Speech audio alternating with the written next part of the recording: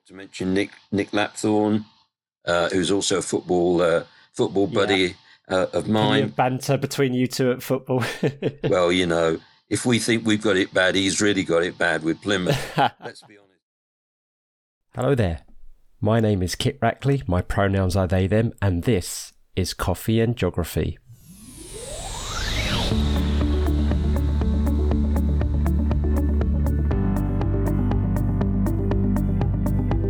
The aim of the show is to get to know, explore and celebrate the diverse and intersectional range of people on this rock we call home and their love and passions of it. We'll find out why guests identify as geographers, and if they don't exactly, we'll have fun exploring all the myriad of ways that connects their life to geography. So, pour your favourite brew, get cosy and listen in. Oh, and don't forget to subscribe and follow us on Twitter at CoffeeJogPot. Off we go.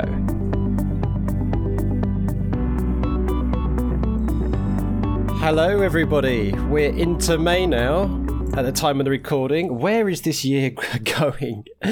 And today I'm joined by Stephen Schwab. So Stephen, how are you today? I'm very well, Kit. How are you, mate?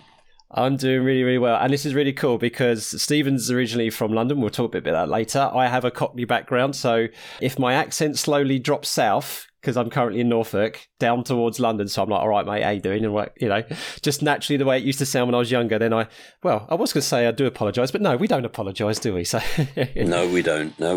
Proud of our heritage. So Stephen is an ex-high school head of department, head of house and teacher advisor, now consultant and author of books and teaching resources, working often with the UK's Geographical Association, whom he's been with since the 1970s. And Stephen describes himself as a family person, Jewish, and a football and music fan. Well, I'm going to go on the football bit because that's something we have in common, Stephen. So I'm a bit footy mad as well. But one thing we also have got in common as well is that neither of us can be accused of being glory hunters because I'm a Tottenham Hotspur fan and you're a Crystal Palace supporter. Yeah. Indeed. For those people not listening who are not familiar with the place Crystal Palace, so it's not as I used to think as a child, a literal place that was made of crystal. It's an area of South London that was named after a Victorian glass and iron building that unfortunately burnt down in the 1930s. And actually, I don't know if Stephen you know this, but the football team's nickname before they became the Eagles was the Glaziers. That's a bit too Man United for me, that really. I know, it sounds terrible. Maybe that's the reason why they changed it. I don't know. They changed it to the Eagles, I think, in the 80s or something. I did not know that, so thanks for that. And I ought to say that although I support Crystal Palace, I'm from northwest London, so it's a bit of a conundrum. But just very briefly, they used to have a manager back in the 80s called Malcolm Allison, and he was a very eccentric guy, and for all sorts of reasons, you have to look it up. And I liked him a lot, and I just started supporting the club on the back of him. There you go. And when he left, I just carried on. But I ought to say that I used to go and watch Arsenal pretty much every other week because they were the closest Premier side to my home. If you're into football, you know the rivalry or soccer. You know the rivalry between Tottenham Hotspur and Arsenal. If you don't or you don't care, then they are two of the biggest. I'm actually one of these football supporters who doesn't hate their local rivals. I think it's pretty petty, personally, and I actually like Arsenal as a team because they try to build success rather than buy success, and I respect that. We could name teams between us who have attempted to buy success, and you've already mentioned a city where that happens a fair bit. But anyway, we don't want to turn this into a football podcast. So no. But I am going to bring it back and link it back to geography because there's this clip that I want to play you regarding Crystal Palace's ex-mascot, which was Kayla the bald eagle, and I think we could really get to town with some environmental geography side of things with this. So I'm just going to give the listeners a listen to this clip, and if they're interested in listening to the whole video, there'll be a link in the description. So here we go. It's all educational, trying to tell you about where they come from, what they eat, the diet, and what man is basically doing to these. I mean, these came off the endangered list a few years ago, but recently they've actually started dropping numbers again. We used to have at one point 160 birds of prey there. We now probably have about 60 or 70, but she is always the first bird in the display. Crystal Palace supporters have been brilliant, made loads of donations to help us out. So that was a clip there with Chris Belzy, who's the handler, or was the handler of Kayla the bald eagle, who was released during the start of games and used to swoop around Selhurst Park while the team were warming up, which was quite amazing. And then the last person you heard there was Alan Ames, who is the founder of Eagle Heights, and they're a non-profit who looks after bald eagles and predators that can't be let to the wild. Unfortunately, Kayla passed away last year, and that's why Crystal Palace, and that because of lockdown, that's why Crystal Palace no longer fly a bald eagle around their stadium. But yeah, so let's have a little chat. Stephen, did you know about Kayla's history there?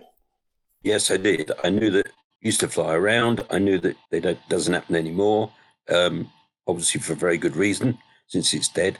But that those fans were taken to another level by the presence of the bird, and they obviously knew, and the handler would obviously know about the birds, but the fact that the fans taking it on board in terms of learning more about the animals, about the species, and that leads you into a whole different level of consciousness, really, about ecosystems, or about the reasons why they're endangered, and so you've got education coming out of football culture, which is not obviously unique to this story, but it's a nice story. Yeah, it's a really fantastic example of how football, and for those people listening who really hate football, there are elements that about the football community which they are a force for good. They do try and help the community out. They do kind of try to educate people. I mean, up here in Norfolk, we've got Norwich City Football Club, and they are a huge part of the community up here. Like, they don't just do football, but Carrow Road, their stadium is, it's a business park, it's an education centre, it's an academy, and they run courses, education courses, proper level 2, level 3 education courses there. And yeah, they do a lot of stuff to raise awareness, and at the moment they've got a massive big campaign, regards to racism, things like that, bearing in mind that, was it Joshua Fashanu, I think, used to play for Norwich City?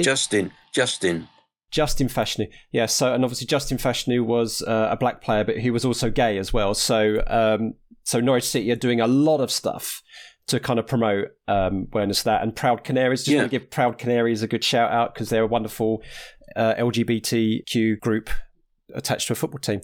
Just to echo that, Kit, absolutely. I mean, the closest club to me is Tranmere Rovers, and if you look at what they're doing in the community at the moment, there's obviously all the food bank support that they're committed to.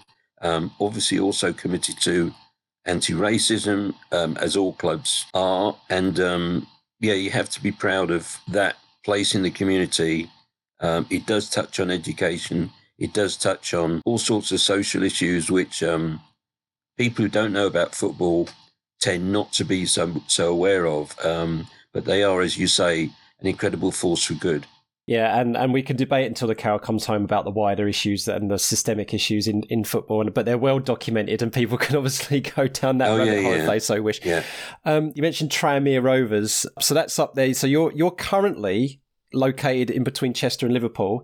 So yeah, your local club would be Tranmere Rovers, and as you said, from Crystal Palace stroke Arsenal to Tranmere Rovers, and not supported, just in location. So tell us, what was the kind of reason for you to move up north? And can you tell us a little bit about how maybe your identity is shaped by where you are now, and maybe compared to your identity when you were living in London? That's a really good question, mate. So from the age of 18, when I went to uni, moved out of London via 2 universities and then 3 jobs, all of them out of London. Found myself with my wife and a young son in the northwest here, in a job as head of humanities. Yeah, we've been here ever since, and it's a lovely part of the country. You've got the cities nearby, but we're not in either Chester or Liverpool. And yet we got the North Wales Hills, got the Lake District. I could go on. Now my son and family are in Leeds. My daughter is in Birmingham. So, we're handily placed for all that. As regards identity, in my head, I'm still a Northwest Londoner, but I've got a great deal of affection for where I am now and the people that are here. I think the northern folk are much friendlier than the southerners, perhaps. Bit of a sweeping statement, but why not put it out there? And we're just very happy. So, as I say, in my head, nothing's changed, but fundamentally, obviously, it has. I am a different person as a result of being out of London compared to probably how I'd have been if I'd stayed. Before we move on further, and I forget, this podcast has been named, of course, Coffee and Geography after a Twitter poll because we are attempting to map our brews and beverages, and people can see on the map that you're located so centrally to all those beautiful places. So now I've talked about the brew that I taught on another previous episode. I'm not going to mention them again, but I will mention my cup. So I'm showing the camera to Stephen so Stephen can see it. But for those, of course, who can't see it, it says World's Okayest Geography Teacher on it. And that was given to me by an ex-student called Elise, who always thought that she was funny. In all fairness, she was. She was an absolute delight to teach and a character. So, Elise, if you're listening, I'm still drinking out of the mug you gave me all those years ago. 10 years ago, or is it now? So, Stephen, what is the kind of brew or tipple that you like to dive into? I'm absolutely a coffee man. I will drink tea, but it doesn't actually do very much for me. So I'm a coffee man, and currently the coffee that I'm buying is from a shop in Chesterfield. We discovered, and I'm currently drinking a Sumatran blend, but I'm happy to try different things. I like the continental coffees. I like the French, and as long as it's strong and sweet, I'm good to go. So is it got a brand, or is it a generic brand, or? It's the Northern. Okay, I'm going to give them a shout out. Yeah, absolutely. So it's the Northern Tea Merchants in Chesterfield, and although it says tea in the title, they've got all these coffees which they'll grind for you, for use in cafetiere, and as I say, it's a Sumatran blend that I'm currently drinking. So, bit fruity. Chocolate notes, we want to go there, and it's good for me. Excellent. Yeah, no, excellent giving them a shout out because, as I say, other brands and sources are available, but when we put all these on a map, people can see how we're all interconnected around the world through what we drink, and of course we can explore the advantages, disadvantages and issues and everything that comes with all of that way of consumption. Trying to turn this podcast into a learning opportunity. What a surprise for an ex-teacher, eh? No problem. I mean, coffee is a well-known topic in terms of stuff and everyday stuff and where it comes from and what the cost is and the benefits that can be through fair trade, which my coffee always is. For the producers and making sure that if I pay X amount for my coffee, that they get in a very fair share of that. It's very important to me. And it means I won't go into, certain coffee shops because I'm not convinced in any way, shape or form that they're about anything other than profit for themselves. And I'm not wanting to subscribe to that. Yeah, and I'm a big advocate of informed decisions and informed choices. I mean, I do truly believe that we will not make much changes to our standard of living to improve our quality of life and be more sustainable. I mean, I can talk about the kind of things I do here at home, but we're here to talk about you. So that's a really, really good point that you make there. I would say that my wife's also a geographer. I should point out. We try very hard at home to be sustainable, and my wife's been known to harangue the supermarket people for all the plastics that they're using, and you have to wonder why. because it's just totally unnecessary, all that packaging. Yeah, absolutely. Well, I think that's a really good segue actually into one of the things that identifies you as a geographer, obviously, other than your teaching career and all that kind of stuff, is you came up with this word eco-compassion. And that's a word that I really, really identify with, is the term compassion. And as we know, the recent Geographical Association conference brilliantly ran, and well done to everybody at the GA for running that. So for people listening, that's a teachers conference for not just UK geography teachers at elementary, primary and secondary high school, but it's an international conference that people can join if they've got an interest in geography, and there could be academics and students as well. But the theme for that was compassionate geography. So I think this is a perfect time to talk about what you mean by eco-compassion and why that's important to you. Yeah, I think probably I stuck that word in because I wrote it around about the time of the conference, and I think it was very much foremost in my head and in my thinking. If I have to describe myself as sort of a geographer, which I'm not always keen to do, I don't like this physical human debate. I think it's fake news, if you like, and I'm not really interested. But if I had to describe myself as something, I'd say I was an eco-geographer. It's something that has been with me since I was in my early years, I have to say. I mean, around about 8 or 9, I was reading The Ecologist, which, looking back on it, seems a bit of a weird thing to be reading when you're 8 and 9, instead of the Beano and the Dandy. But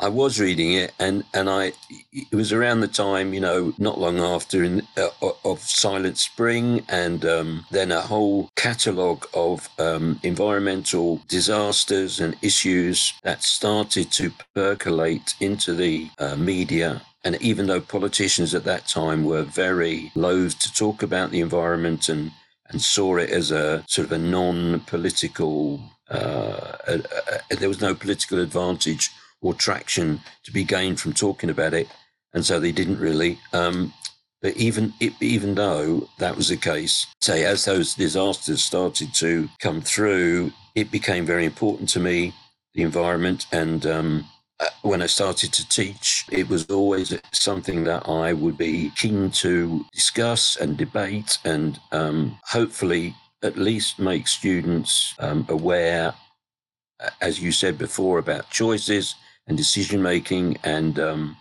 include the environment in their thinking. It sounds like for you as well, but for so many people who probably are listening to this, and for me, I just can't fathom how and why you wouldn't factor the environment into all of your thinking and all your decisions, because, and we talked about this with Katie Water actually in the last episode about feminist geography and about why we call this planet Mother Earth and Mother Nature and things like that. It's because we do get nurtured by this Earth, and any destruction to this planet is destruction of ourselves, and we see that mental health issues are in the increase in lockstep with destruction of the environment, and teaching and learning and engaging with the environment just has benefits. Yeah, you're right. I think two things I wanted to say, which I haven't already said about the environment and eco-compassion and eco-geography. One of them is it's very important to me that the message that you're giving out in the classroom contains a huge dollop of hope. Otherwise, one just sort of falls into a trough of despond, and the students fall into a trough of despond, and it becomes you described a rabbit hole earlier. That's quite a good description, and nobody can see any way out. And so I think it's very important that one's talking about solutions or adaptation, mitigation, things that will make the student's future better, rather than simply saying, okay, we get to 2030 and then sea level rises and polar bears die, and you can go on and on like that. So that's one thing. The other thing I was going to say, I've always taught it as such that students are absolutely part of the whole, and if you unpick one bit, then it all comes undone. I think they have to see themselves as being obviously a very influential species within the Earth's ecosystem, if you want to use the sort of Gaia theory, and that we have major responsibilities within it, rather than being somehow detached from it in the sense that, and I'm going to be a bit controversial here, so some people will watch Planet Earth or watch, environmental programs, remain detached from it and say it's terrible, but they don't actually see that we take people in general. Obviously, we're often the main cause of the issue. So I think it's important that students are placed, if not centrally, when we're talking about the environment, definitely within the environmental equation. Personally, I don't think that's a controversial statement at all. I can think of many people that bounce into my head who watch those programs, post stuff on Facebook, social media. That's terrible. Don't then follow through with actions. I was thinking about James Lovelock's Gaia theory actually as you were talking, and I was going to bring it up, but you mentioned it yourself. I don't subscribe to Gaia theory, but I find it absolutely fascinating, and I strongly recommend people do read James Lovelock's stuff about Gaia theory, because even if that theory doesn't pan to be a truism, it's still a fantastic way of explaining and exploring the way that the world is all interconnected with itself and how we are part of an organism rather than outside of the system. And I just think that Gaia theory is something which really does give you food for thought in that respect. I think absolutely it was a step change at the time in terms of thinking about the environment. And as you say, one might not wholly subscribe to the whole thing anymore, but at the time, and I was still teaching then, at the time, it was a major environmental change of thinking and also changing the way that we taught about the environment. And just so if people are not aware of the Gaia theory or the Gaia hypothesis, James Lovelock was one of the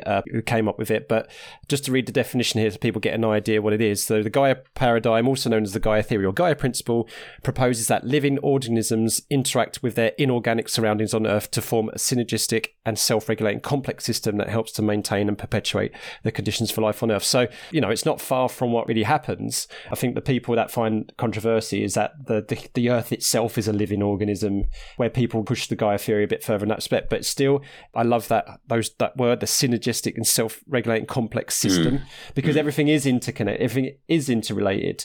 And you can demonstrate that to your kids by doing, for the very, very young, by doing, say, food chains and food webs.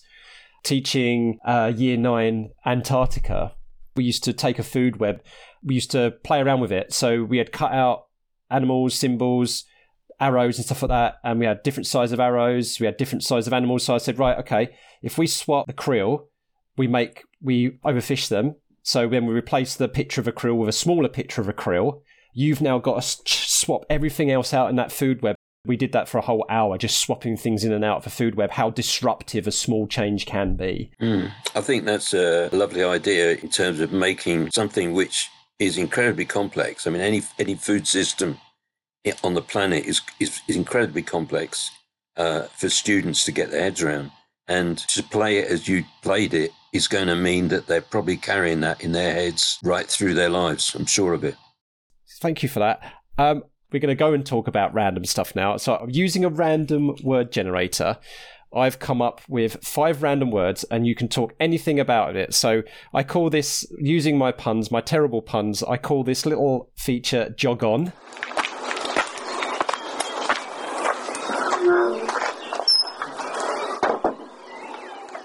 There's 5 topics. You have to talk about 3 of them and you can skip 2. So if you want to talk about a topic, you say, jog on, please, Kit. If you don't want to talk about it or you want to skip it, you say, take a hike. All right? I've forgotten that already, but never mind. Go on. But you can only skip twice, right? The first topic is improvisational music therapy. Do you want to jog on and talk about it or take a hike? Take a hike, mate. Trust me, these are completely random. Now, the next one, you probably want to jog on because it's a little bit, I think it'll be a bit easy for you to talk to. So the next one is dolphins. Well, they are, so I learn, incredibly intelligent. And there's all sorts of stories about how they can be trained to do this, that, and the other, carry weapons, which is not a great thing, but also do the good stuff, which escapes me, but never mind. They do it. And they're also cute to look at and very friendly. I like the idea that they, they'll come up apparently alongside a boat and chatter away and communicate with each other. And there's all sorts of wonderful stories about dolphins. They sort of chitter-chatter, which is quite delightful to listen to in itself. I'm a sci-fi nerd, and I really do strongly believe that at some point we will be able to actually like communicate two ways with dolphins. It's for the old 80s TV show Sequest DSV, and in Star Trek as well, they have, even though they've never been seen on screen, they have dolphins on their starships, and I do believe that actually we will be able to have a two-way conversation with them at some point in the future. I hope I live that long to see it, to be honest. Yeah, well, funnily enough, I opened up my latest edition of National Geographic a couple of days ago, which my daughter has kindly given me a subscription to. There's the whole issue is about whales, which I really love. I love whales more than dolphins. So I'm going to talk about whales now. Okay. Which love the sound of whale music, and in fact, I have 2 CDs of whales singing in the oceans. One is in a song by a singer that you probably don't, maybe you do know, Judy Collins. Oh yeah. American from the probably 70s, 80s, really, but still singing actually. And she did a song which included various whales singing in the middle. Can't remember the name of the song, which is a bit frustrating. Probably if you type into Google whale song Judy Collins, it will come up. But anyway, the other thing I was going to say, the other CD is purely whales singing, and it is very calming, and I find it delightful, and I'd like to think in the future that I could communicate with whales. In this magazine, I noticed that they've got musical notations of some whale songs that have been recorded, and that's something new for me. I've never seen a notation written down, so I'm going to study that quite carefully. Wow! And with my limited musical ability, I can practice that and get ready to start, communicating with whales at some point. Awesome. I'm going to have to check that out myself. So the third word, so you've passed on one, you get one more pass. The third word is politics. Honestly, that came up randomly. So are we going to skip that? Or No, let's, whatever the thing is, jog on, right, okay. Try not to be too controversial. I'd have to say, I probably am a political beast in the sense that when I watch the news, the politics is one, not only in this country, but, globally, politics is incredibly important, I think. I'm a great believer in keeping up with the news for all sorts of reasons, personal reasons, but also educational reasons. I think as geographers, we have a duty to be as up-to-date and correct with our information, and you can't leave the politics out. So I think I would say that I taught politics with a small p in my teaching, not because I was trying to make students into, politics type A or politics type B, but because you can't talk about, I think, pretty much anything that's going on the planet without including the politics behind it or in front of it or going on at the time. And, students need to be aware of that. I think it probably is helpful in the sense that they realise that they can't leave politics out of their own lives. When I hear young people say, "Oh, I've never voted, I can't see the point," and all that, I get frustrated because clearly there is a point, and you may only have one vote, but might make all the difference. So politically, I do take a great interest. I'm not here to talk about obviously my own beliefs, which I think are quite strong, but I think the important thing, as I say, as a teacher, is present both sides, all sides, and get students to realise that politics is a very important strand in decision making, in what goes on and what doesn't go on. There are a few subjects at school, aren't there, where you cannot avoid teaching controversial issues, and geography is certainly one of those subjects where you cannot avoid teaching controversial issues. And one thing that makes them the controversy is politics, and I totally agree there. That's the way I do. You don't just present both or all sides of the argument, but you also present using fact bases and evidence what the consequences of those attitudes, actions, manifesto pledges would be if they were to be followed through. So, and then you then say, once you've done all that, you'll facilitate the children make their own informed decisions. So I think that's a lovely answer of politics. We'll leave that one there. So there's 2 left. You can skip one of these. The 4th one is printing. What kind of printing? If you want to talk about this one, it could be up to you, or you could just skip it. Okay, this is a bit cheeky. So if I know what the next word is, I can tell you whether I'm going to skip this. Oh, no. Oh, mate. Well... No cheating. No. Okay, skip that. All right, so taking a hike on that. All right, the last one will be quite interesting. The 5th random word that came up was mining. Do we have to talk about mining? Let's do that then. So, funny enough, the first school I taught at was in North Nottinghamshire, which was at that time a massive mining area of the UK. So we're really talking history now because, sadly, the pits are closed, and so we're talking historically. But at that time, the National Coal Board was the main employer for students that came out of the school where I taught, comprehensive where I taught, and that was the case. And I actually went down a mine with a group of students, geographical field trip, if you like. Wow! And we went down the local pit.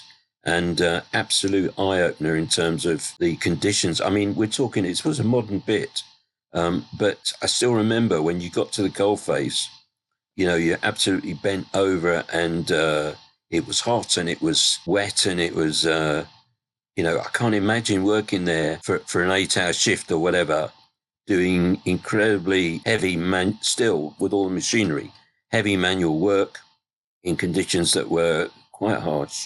And absolute respect for the people that did that to give us our coal. So that's one aspect of mining. I think the other thing I would say is that as an environmentalist, I'm very aware of the damage which whether it's open cast or deep shaft mining, can do and has done, and the way in which companies, in some cases, have irresponsibly left waste material in the wrong place, or they've allowed toxic materials to come out from mines or to remain in the water supplies and come out through, abstraction.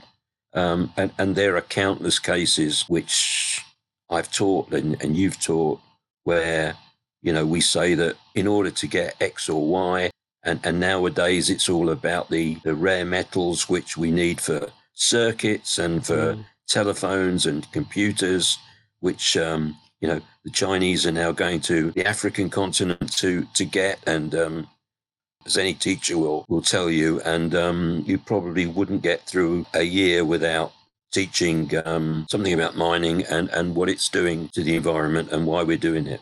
Yeah, excellent summary there. Thanks so much. Unfortunately, we are coming towards the end of our allotted time now. We're going to finish off with a last feature which connects the guests together. And this is where we are all, I call this, we are all geographers, really, because you can link anyone's life or any aspect of someone's life or anything to geography. That's the challenge. So what we do is that we get a guest to come up with a word of their choice or a topic of their choice, which might be difficult to attach to geography, but usually the guests do quite a good job. Now, we had Katie Walter on last episode, fabulous Katie Walter, and we, as I mentioned a bit earlier, we talked a bit about feminist geography, and she therefore chose her word to challenge you to talk about for 30 seconds is the word feminism. I know Katie will be listening to this wondering what we're going to come up with. Do you want a bit of time to think about it before I start the clock, or you think you're ready to go? Let's go. All right, are you ready? So you've got 30 seconds to talk about feminism through a geography lens. Ready, go. Well, I think the first thing to say is that for a middle-class male to attempt to say anything about feminism is a bit sort of mansplaining. But having said all that, the important thing in terms of geography is that you're including feminism as one lens through which to look at the planet, and it's important that students are... So finish that sentence for us. It's important that students are aware of all sorts of feminist issues that will naturally, without having to shoehorn them in, will naturally come up in all sorts of conversations that we have in the geography classroom. I just feel, as I say, a white middle-class male can say, but you have to put that aside and say, okay, the issue is important. I'm not mansplaining, taking it on as a very important educational goal that I ought to be delivering probably every day in the classroom. Yeah. Every lesson. Thank you very much for that little tidbit there, and for recognising your privilege. Wonderful, Stephen. To finish off then, so what we always do, we want to ask you, of course, to come up with a word yourself for the following guest to have a challenge at. They got their 30 seconds. Have you got something off the top of your head? So if we're talking about something in geography, I would be quite interested to hear what the next person, whoever it is, has to say about faith in geography, and I'm aware that can be taken in the widest context. It doesn't have to be religion with a big R. It can be any sort of faith. It could be religion with a small r, but it depends on what the person wants to make of it. But faith in geography. Perfect. Yeah, and I think our next guest will really have a good go at that one. And one thing we didn't get the time to talk about, which we may do if we do a follow-up, is the fact that you are Jewish, and I'd love to kind of maybe in the future follow up on that, perhaps in a future series. So thank you so much, Stephen. Is there any shout-outs you would like to give? Perhaps your family, because you're a family man? Well, that's where I was going to start. So I have to shout out, first and foremost, my wife, Susan, who, as I say, is a geographer. We work together on all we write, and she's absolutely important, most important element in this pairing. Also want to shout out to my children and my new granddaughter. She's a year old. Congratulations. Thank you. That changes your whole perspective on life. And beyond that, I do want to shout out a few geographers, if you'll let me. Go for it. Don't feel bad if I don't mention your name. Okay, so here we go. Mention a few people. I first want to start by mentioning all the members of the GASPC who I work with. They are the absolutely most professional, dedicated, talented team of geographers that I've ever come across. Just to mention from the GA, Alan Kinder, Jerry Krause, Sue Pike, from the RGS, my good friend Steve Brace. I ought to mention Nick Lapthorne, who's also a football buddy of mine. Banter between you two at football. Well, if we think we've got it bad, he's really got it bad with Plymouth. Let's be honest. So a lot of people that I've got a lot of love for, and I just want to say thank you to all those people who I've worked with along the way. It's been an absolute pleasure. And to all the people I haven't mentioned, I've got a love for you too. Yeah. True community spirit we have, don't we? And if people want to connect with you and help you build that community a bit further, how can we find you on Twitter? What is your Twitter handle? Okay, I have to remember this. So it's Schwab SCHWABS 52 @gmail.com. Stephen, thank you so much for joining me today on this May morning. It's been an absolute pleasure. Thank you, Stephen. Thank you very much, Kit.